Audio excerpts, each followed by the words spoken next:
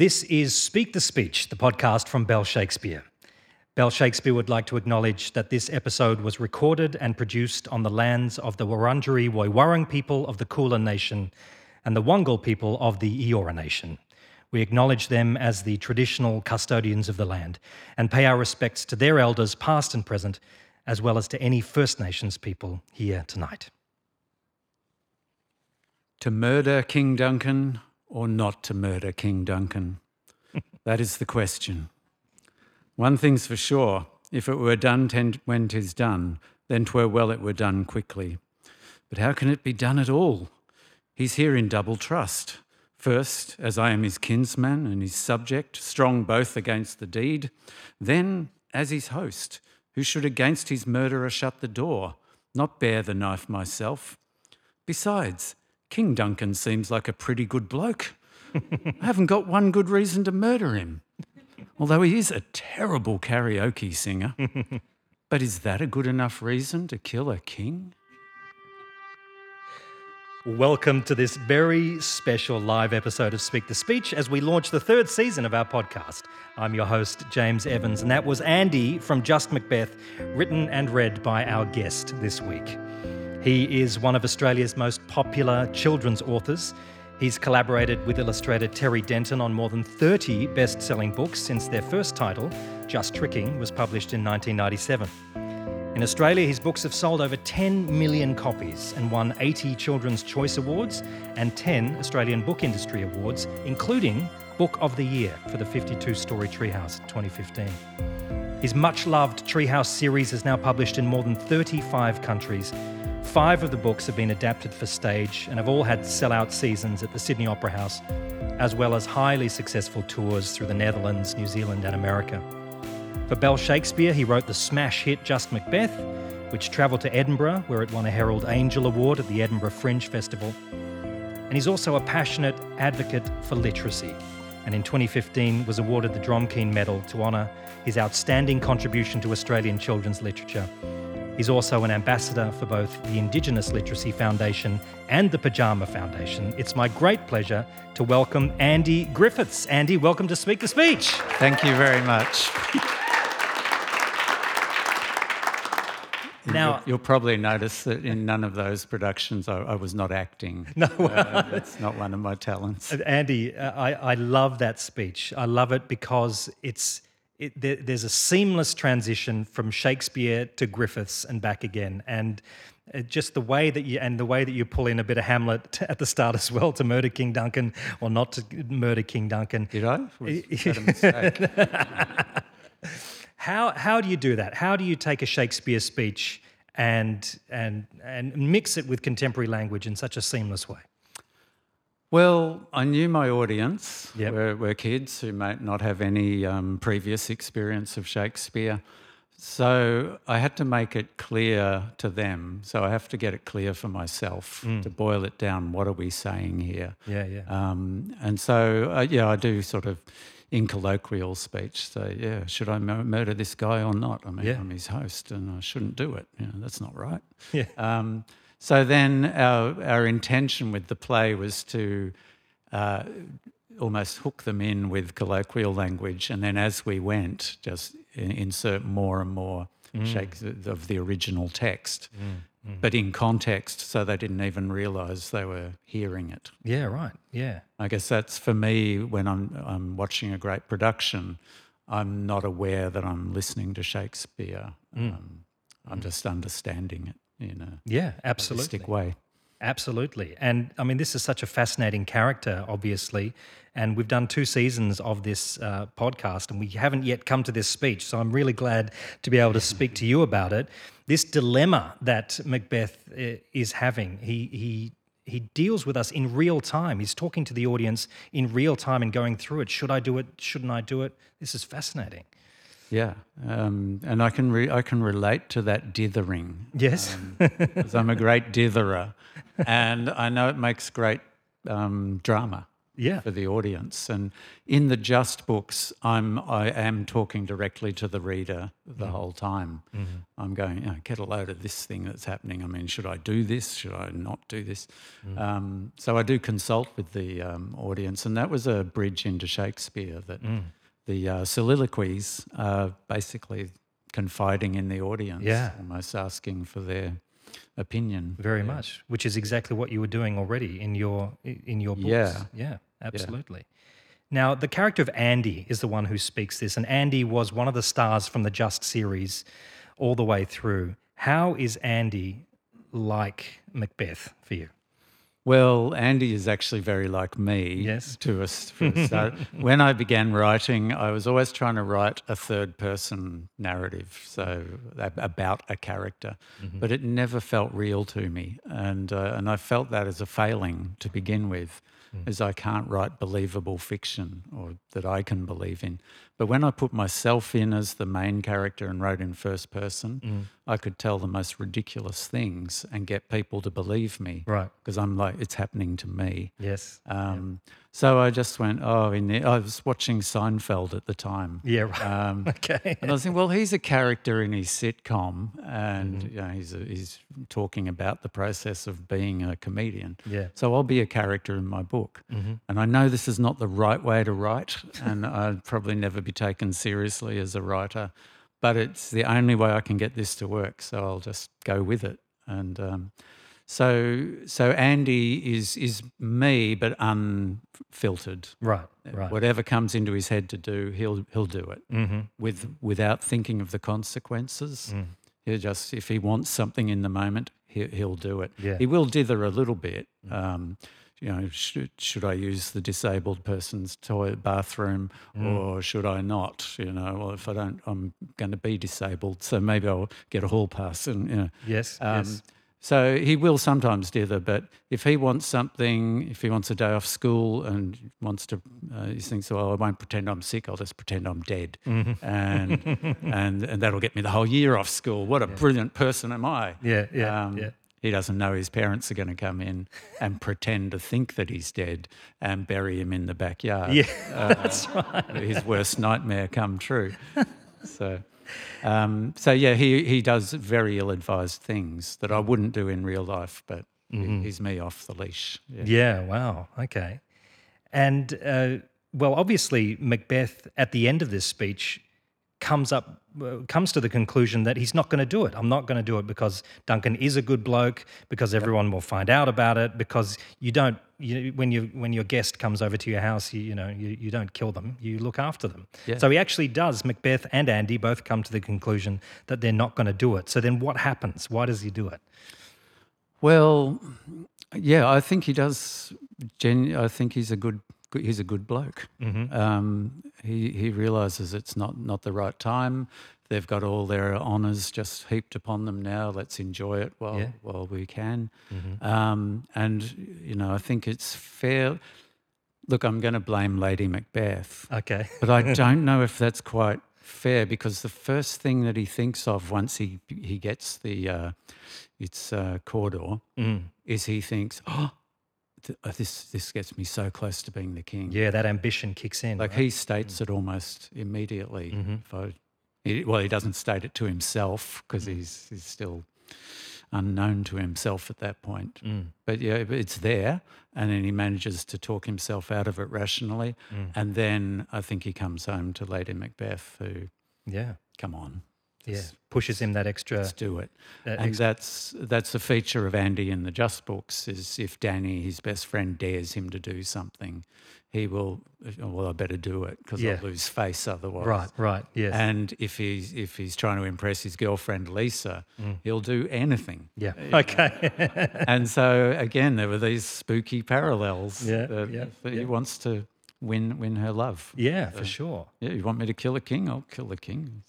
But how about do you blame the witches at all, who gave him the prophecy and told him, well, one day you're going to become king, that planted the seed in his head? Yeah, I don't think that helped. Yeah. I think that was an unfortunate, because it pushes, it just keeps him thinking, maybe if I just took the shortest way here, they're saying I can, and my wife wants me to, and maybe that's right. And I really feel for him. Yeah. He makes the wrong decision, but for the right reasons, I think. Yeah, sure. So, Andy, you wrote this play, Just Macbeth. Now we're going back about 12 or 13 years ago, or maybe more, 13 or 14 years ago. 2008 is when it had its first production, but we were working on it from 2004. Right. 2005. And I know Jill Perkins, who is now the executive director of Bell Shakespeare, she was around then, and she heard an interview and heard how much you liked Macbeth on an interview, and just kind of cold called you out of the blue and said, look, I think you should adapt a Shakespeare for us. And I believe her first idea was, why don't you do a version of A Midsummer Night's Dream, because it's got Bottom in it. And then you were doing, The Day My Bum Went Psycho and those kind of books. And she thought that might be a good fit, but you weren't keen on that. No, because I'd done The Day My Bum Went Psycho in 2001. I was stirring up the pot, just seeing what I could get away with. Yes, yeah. How much I could annoy everyone. Yep. And then I wrote the sequel, Zombie Bums from Uranus. Yeah, good. Yeah. And then, believe it or not, there was a third title, Bumageddon, the final Pongflict, that had to be written.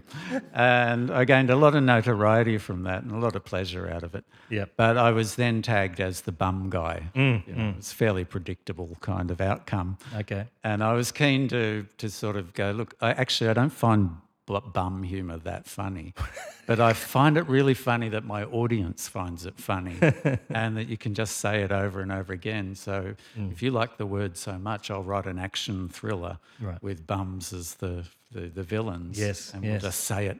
I think someone counted 1,273 times. Amazing. Yeah. In a 50,000 word novel. So I was keen to get away from it, and when Jill wrote and said, Bell Shakespeare's interested, I was like, here's my chance for respectability. Right. So definitely not Midsummer Night's Dream and Bottom then, but you chose the Scottish play, and you've had a long history with this play. You've liked it for a long time. How did that start?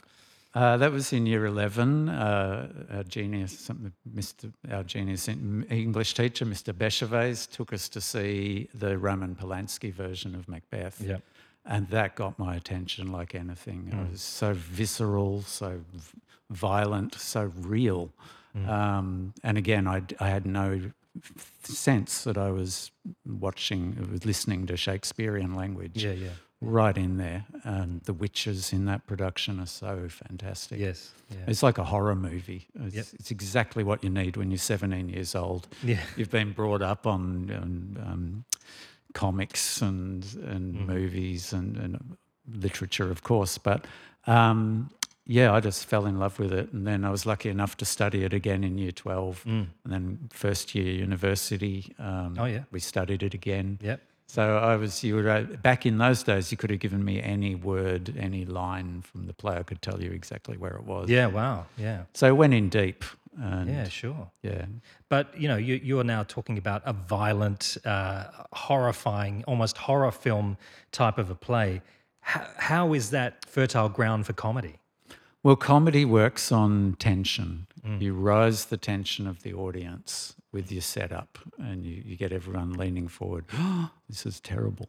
And then with the punchline of a joke is you pull the carpet out from under the audience's feet and the tension is suddenly released very quickly. Yep. And that causes a laugh of, it's almost relief. Yeah.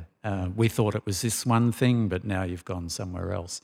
So to me, it's natural to start off with a tense situation, build the tension up, and then pull the rug out from the audience's feet. So it was all there for me. Yeah, right. And it was a challenge, which I also need to get me excited. Yeah, of course, absolutely. Can I turn Macbeth into a fun night out for the whole family? Fun and laughter. So that. Well, you certainly did. It was a big hit in Sydney and Melbourne, and then it went to Edinburgh. Did you go to Scotland when it went over there? No, I didn't. Unfortunately, I think things were just too busy and tight at the time. But it was a big hit over there. It won an award. Came back.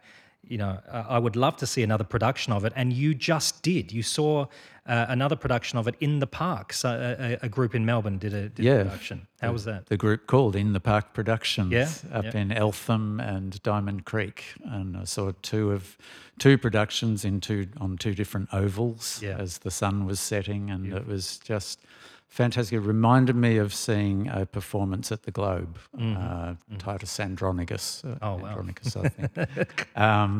And that felt like being half at the football. You got the sense there were the groundlings, people standing and people yelling, and the audience, the actors coming through the stage.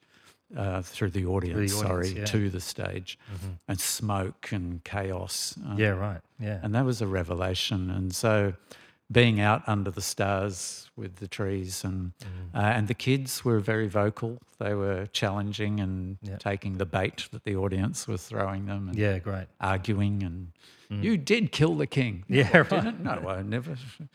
But it was amazing to see it after so long. Yeah. And they were very faithful to the original production. Okay. And I was really quite impressed. That's great. And then there's another production coming up in Sydney next week, which I think you're also going to go see, which is done by the Arts Unit at the Department of Education. So 12 to 17-year-olds will be in the cast there. So that's going to be fun as well. Yeah, I can't wait to see what they do. But it's a dream come true, really, that the play has lived on. Yeah. But what was it like in those early days with Bell Shakespeare? You'd written the script, and then Wayne Harrison, the director, and Pip Runciman, the designer, and the whole team putting it together. What was that experience like, seeing that come to life? That was one of the best weeks of myself and my wife Jill, who's in the audience. That was one of our favourite creative weeks of all time because we just got to sit in the audience, watch the actors walking through each scene, and realising that we'd written too much dialogue or someone was just standing there. Yep. So what am I supposed to do? Okay. We don't know. But we found out pretty quick. And then the actors would improvise things too. They'd do funny things. And I think Macbeth turns to Banquo at one point as, how do I kill the king? Or how do I kill this murderous soldier who's running at me? And our Banquo said like that, and Macbeth's going, what? Squirrel grip. Squirrel grip, right. So that got written into the play because we thought it was so funny. So he improvised it, then you put it in the production. And so by the end of the week, we had what we felt was a pretty great script because we'd go home each night and rewrite it. Rewrite the scene until midnight, and then it started the next day. So, but it was a really tough thing to write. It took 3 or 4 years of stop-start where we'd just give up in defeat. We'd think, okay, this is going along pretty well. It's pretty funny. He's killed Banquo. That's a laugh. And he missed his son. But how do you deal with Macduff, the slaughtering of his wife and his kids? That's not funny. Not as funny. No matter which, not as funny. It's not funny no matter which way you look at it. But I had a story called Kittens, Puppies and Ponies. Oh, boy. Where Andy was trying to win a short story competition and he wrote a very sweet story about kittens, puppies and ponies. And they all went around hugging everyone. And they lived in Lovelyville.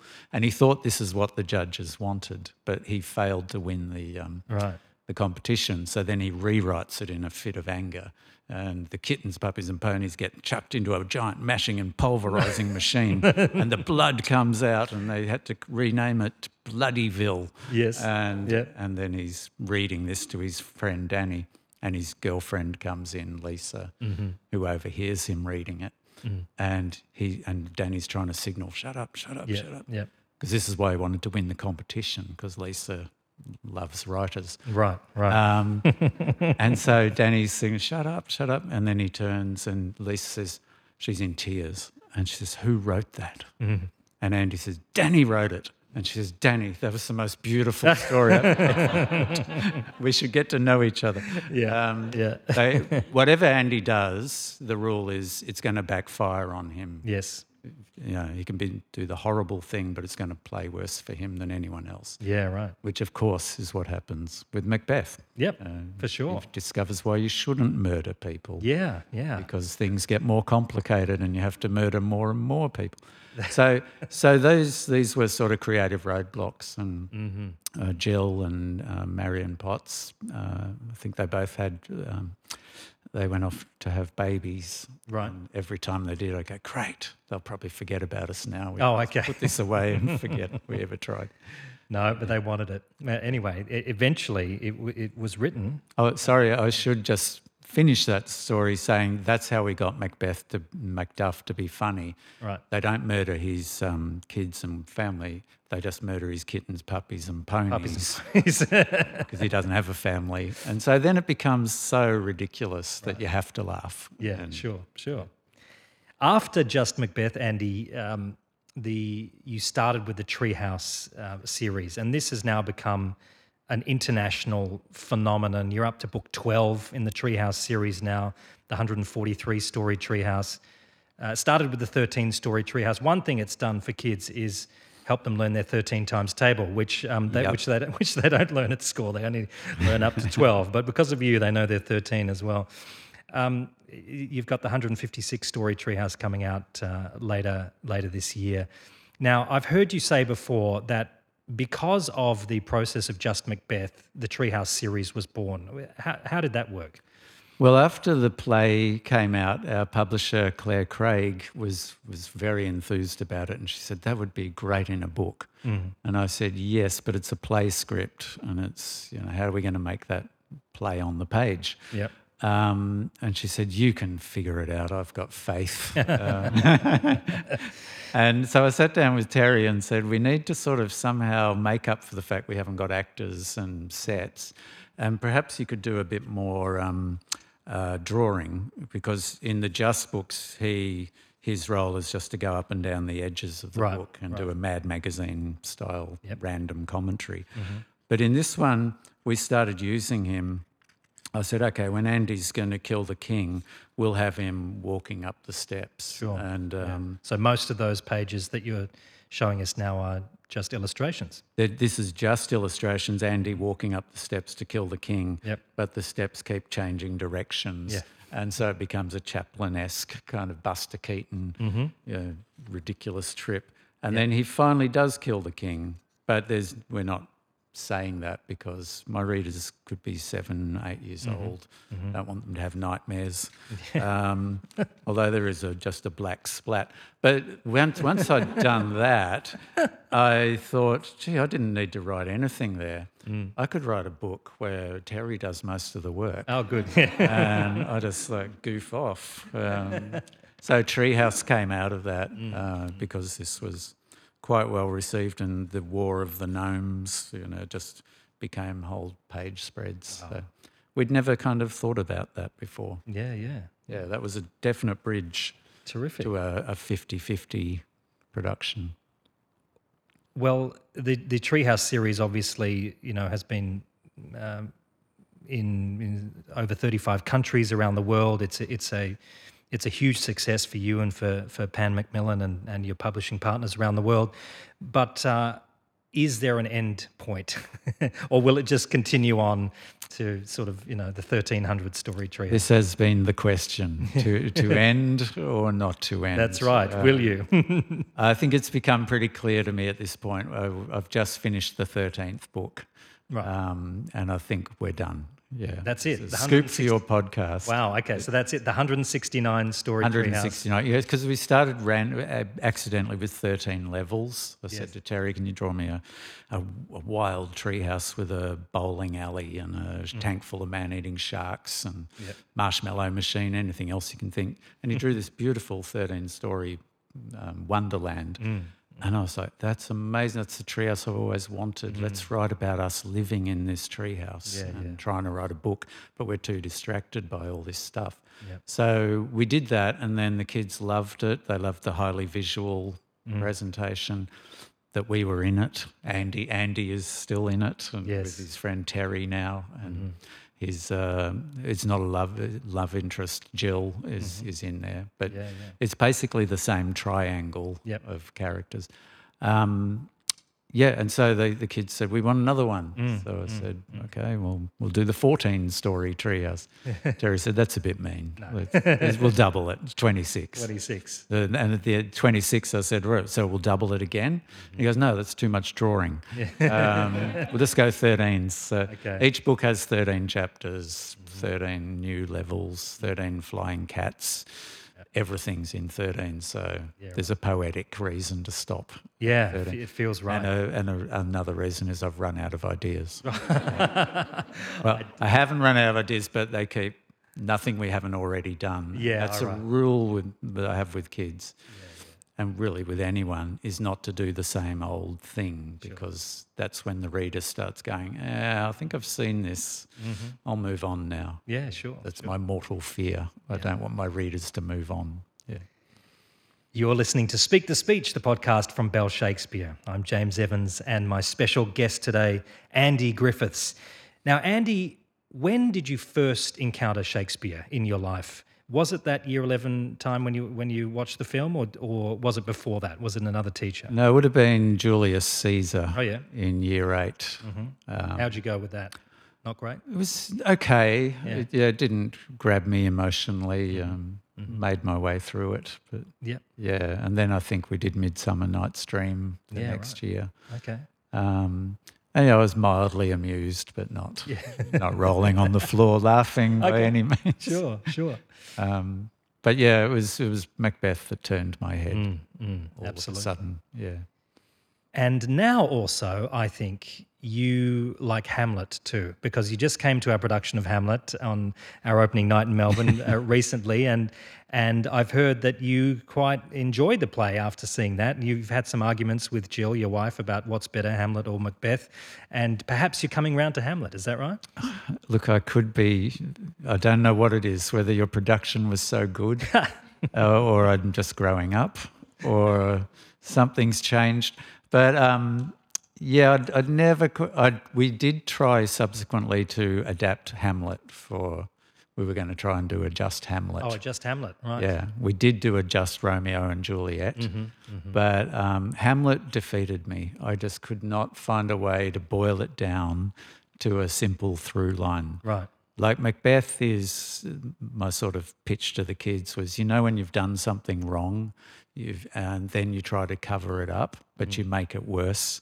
This is Macbeth. It's the guilt and the escalating chaos that comes from that one initial misdeed. But I couldn't do that with Hamlet. And then there was all the stuff about marrying his uncle, and I thought, kids aren't going to make enough of that. Okay.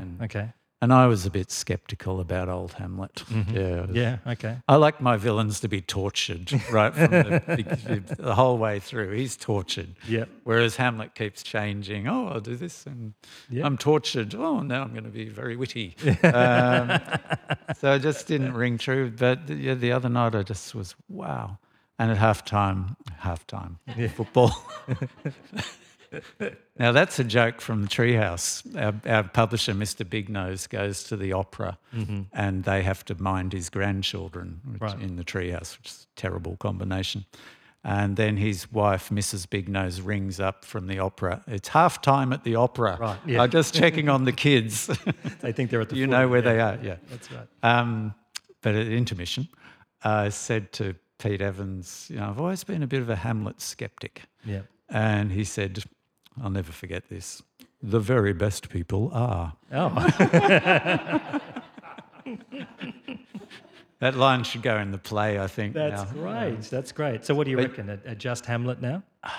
Maybe. Oh, yeah. I did fleetingly think of it, yes. But no, I loved it. I got it.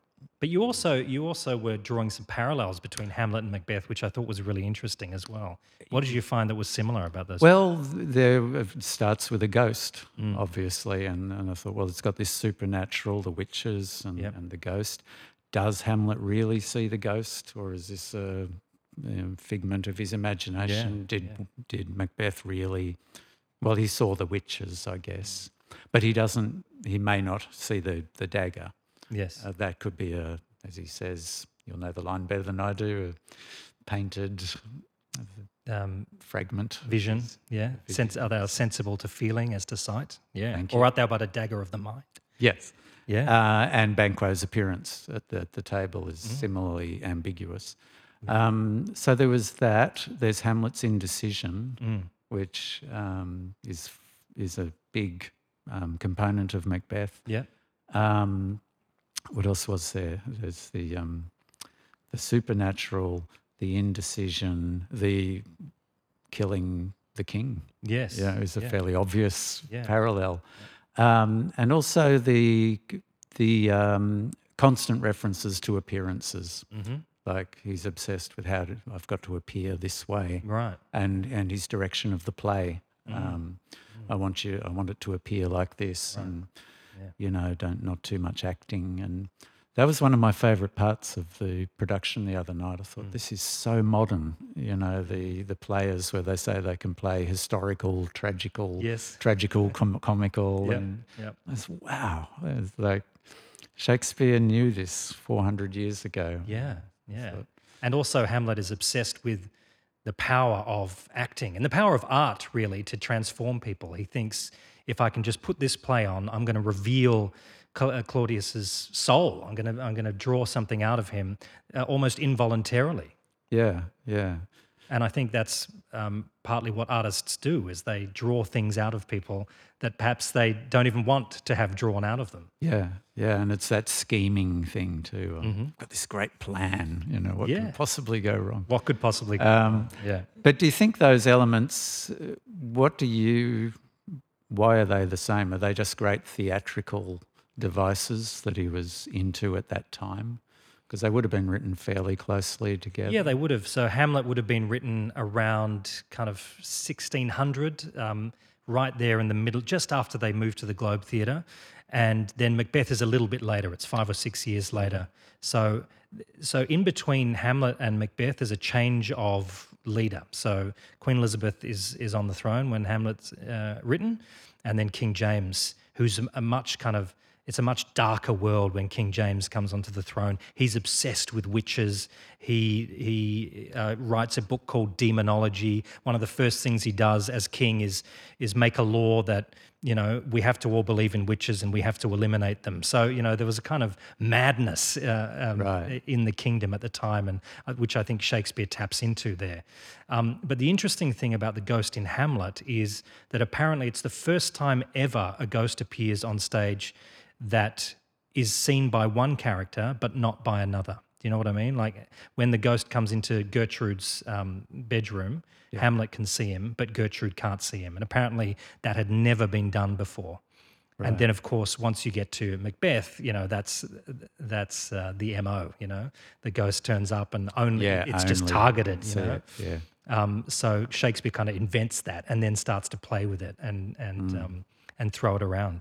Yeah, and the sort of Freudian, the guilt appearing in physical form. Is that the first time that appeared in plays, or is that just part of?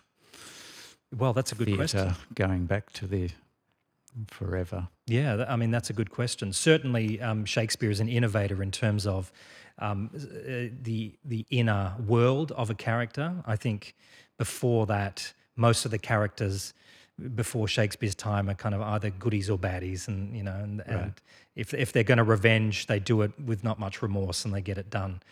Whereas Hamlet all of a sudden feels guilt. He knows that he should revenge, but also he knows that it's wrong. So those two things are in tension with each other. Yeah, and I think that's why I feel so much for Macbeth, because he knew the right thing to do early on. Yeah. And he's just trying to make it right. Yeah, sure. But you realise he can never make it right. And I really, feel for that character. Absolutely. So your collaboration with Bell Shakespeare obviously continued. You did Just Macbeth, but you'd also written a piece, just a snippet of Romeo and Juliet in your Just Doomed book. That was picked up then by Joe Erskine, our wonderful head of education, who wrote an adaptation called Just Romeo and Juliet, and that went into schools. What was that like when did you go into the schools and watch that performance unfold with the kids, in front of the kids? Yeah, I have seen a couple of performances. Yeah. Yeah, that's really fun too, because I turned it into a bit of a sitcom. Yep. Where he's trying to get his girlfriend, or the girl he would like to be his girlfriend, Lisa, has got the part of Juliet. Yep. So he's trying to get the part of Romeo so that he can get on stage and he'll be able to kiss her. Yeah, right. That's his one goal. But then I think Lisa falls ill and Danny, his best friend, gets the role of Juliet. Yes. It's quite legitimate in Shakespeare's time. Men played women. Yep. And then he has to try to get out of the play. Right. Yeah. I think he's trying to lick a gutter at one point to make himself ill enough. Oh, I see. Yes. Yeah. Goes down and dirty. But yep. Yeah, so that one translated quite nicely. Yeah. No, that was terrific. Although maybe he could just expose himself to COVID now, and then he'd be out for a week, and that would be a dream. Yes. So one of the things I love about the way you work, Andy, is that you're very collaborative. Often we relate this to the theatrical way of working, which is quite collaborative. Director, actor, designers, they all work together. But often we think of being an author as being a solo pursuit. But over the years, I mean, obviously Terry Denton is the main one, your collaborator, the illustrator, but also Jill, your wife, who's a wonderful writer and editor. You rely on each other so much in terms of collaboration, as well as your publisher, Claire Craig at Pan Mac. So why is that important to you as a writer? I think the storyteller in me has always enjoyed an audience, and that goes right back to when I was a kid and we had a lot of kids running around the streets in Vermont, out in the eastern suburbs, new housing estate. Yep. No internet, so you were out in the street just getting up to mischief, telling kids ridiculous things and seeing to get if you could get them to believe it. That was such a fun game for me. Great. They go, "No, that can't be true," and I go, "Yeah." Yeah, I was attacked by a shark in the bath today. No. Well, then what's this cut on my hand? Really? And so that's the beginning of it for me. Yeah. How much can you get away with? And you're improvising. The more they challenge you, you're improvising on the spot to make it real. And at a certain point, we all realise it's a game, and they go, "No, that didn't happen." Yeah, okay. Just watch out for your bath tonight.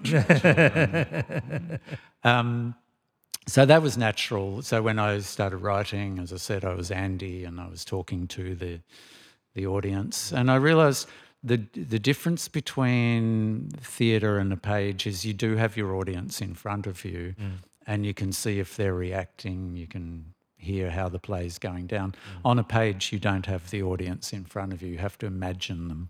Yep. So that's where writing as a degree. I'm not saying it's more difficult than theatre, because there's nothing more difficult than acting for me. But it's a difficulty, and so I rely on editors and other people to tell me, am I getting it right? Yeah, right. Is what I'm thinking I'm writing coming across to you? And Jill was really the first.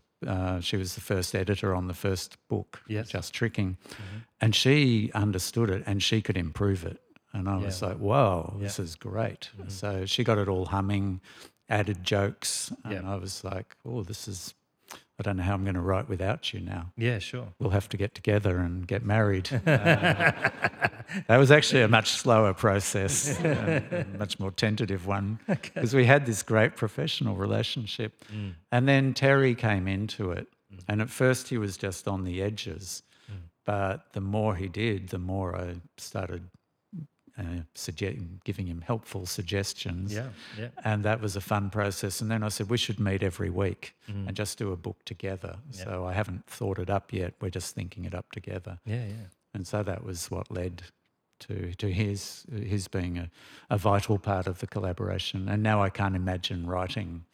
Like, I'm a script writer for Terry now. Yeah, right, right, yeah. Because I don't have to describe it. So look, check out our 143-story treehouse. Terry, just draw a 143-story treehouse on this double page. Okay, Done. Done. And that allows the reader to inhale the whole world without having to plough through hundreds of words, which is tough when you're learning to read. Sure, yeah. Which is thank you for the segue, because your commitment to literacy and literacy programs has been noted many, many times. You've been a published writer for over 25 years, and this is something you're really passionate about. What have you noticed over that time? Is literacy getting better in Australia? Is it getting worse among kids? What's happening? Well, it's really interesting. I became an English teacher briefly for a few years at the end of the 80s, and my classes hated reading. Right. This was up in Mildura. They just were totally they hadn't had good experiences with books. Yep. They were into computer games and television and wild movies, and the books seemed very tame and a bit messagey at that stage. Yep. And I was like, why is no one writing funny books for kids? Yeah, because this is what they want. Because I'd take them into the library and they'd go, this is boring. And they'd look through the book, it's print's too small. Yeah, right. Don't want that one. So that's why I said to Terry, put little flick pictures on the corners. Yeah. So when they're flicking, they'll start playing with the book. Yeah, okay, Right? yeah. So I didn't trust those kids to read for a second. I thought, you have to do the work. And so now I think since the mid-90s, then you had Captain Underpants, J.K. Rowling came on the scene. Sure, yeah. Lots of people just telling stories for pure fun. And I think we've got more kids reading now than there ever was back in the good old days. Yeah, great. When Yeah. I had a choice of Enid Blyton or Enid Blyton. Yeah, right, yeah. Or Enid Blyton will do. She wrote everything. But now there's people doing so many books. So I'm sceptical of the idea kids are not reading. They're certainly writing more. I mean, I was a freak at primary school because I had an Underwood typewriter and I could type. Okay, yeah. I loved that typewriter. But now I look with satisfaction at all the kids. Well, no, doing that. Yes, on the phone. Yeah. One finger. One finger. So, yeah, it's a battle. There's always the lure of screen is that it's all kind of done for you. Yes. And that collaborative thing that I'm talking about is, I think, with theatre and books, I think they're very similar because you are trusting the audience, you're inviting them into a game. Let's pretend this is real. Yep. We know the sets and the actors are not real, but if we pretend, it can be incredibly compelling. Yeah. Same with books. And we all suspend our disbelief. Yeah. Yeah, and there's an extra reward for that participatory thing. You're still participating in a film, but a lot of the decisions have been made. And Right. Yeah, I think with books, and I notice with our readers, you form a very intense personal relationship with the author. And yeah, absolutely. they write to me as if I'm their friend, and I am. I'm just not the age they think I am. Yeah, they think you're 12, don't they? That was the best compliment I ever got. A kid was quite distressed at a signing. I heard him say to his mother, "But he's an old man." It's like, he lied to me. Oh, Andy, it's been such a pleasure talking to you this evening. Absolutely wonderful. Now, before we go, we always have this segment called The Final Five. I've got 5 quick questions for you. Need 5 quick answers. Okay, here we go. Number 1, are you the lover, the villain, or the fool? I'm happy to take the role of fool anytime. Sure. Thought so. A lot of comfort in that. What is your most underrated Shakespeare play? What's the one we should be looking at more now? Well, I've always, I've just loved Macbeth so much, and I've had to put up with a lifetime of people saying Hamlet is the greatest play ever. So I still think Macbeth is underrated. Oh, okay, yeah, nice. I like that. Although now I'm changing. I'm in a very difficult position because I loved Alice Cooper in the 70s, the shock rock right guy, and then I've come to realise David Bowie was Oh, okay. Maybe the greater artist. Right. I backed the wrong horse there, so I'm a bit worried I've done it again. Andy, who's your favourite artist that you'd love to work with who you haven't worked with already? There's constant talk. I've been lucky enough to meet Jeff Kinney, the author of the Diary of a Wimpy Kid. Wimpy Kid, yeah. Like amazing book. And we've often talked about a collaboration, but we're both so busy that I cannot see how it would happen. Yeah. But he doesn't need me because he writes and draws. He's this very rare creature who can write and draw really well. But your powers combined would be amazing. No, he doesn't need me. Well, maybe he does, but But you can come up with a story together, though. Yeah, maybe. Yeah. But, so that might happen. That would be a dream. That would be amazing. What is a Shakespeare role that you would love to play? You said that you're not an actor, but if you were, what's your role? I'll take Macbeth. Yes. Yeah, because I'm already half there. Yeah. And finally, if you weren't a writer, Andy, what would you be doing? In the course of presenting to kids, I've had to learn a lot of stand-up comedy techniques and learned how to really rev a group up so they're just bouncing off the walls. Yep. That's very pleasant. So I'd probably be a stand-up comedian. Wow, that'll be great. Yeah. Andy, it has been such a pleasure. Thank you so much for joining me here today. Andy Griffiths, friends, Andy Griffiths. Thank you very much. Thanks.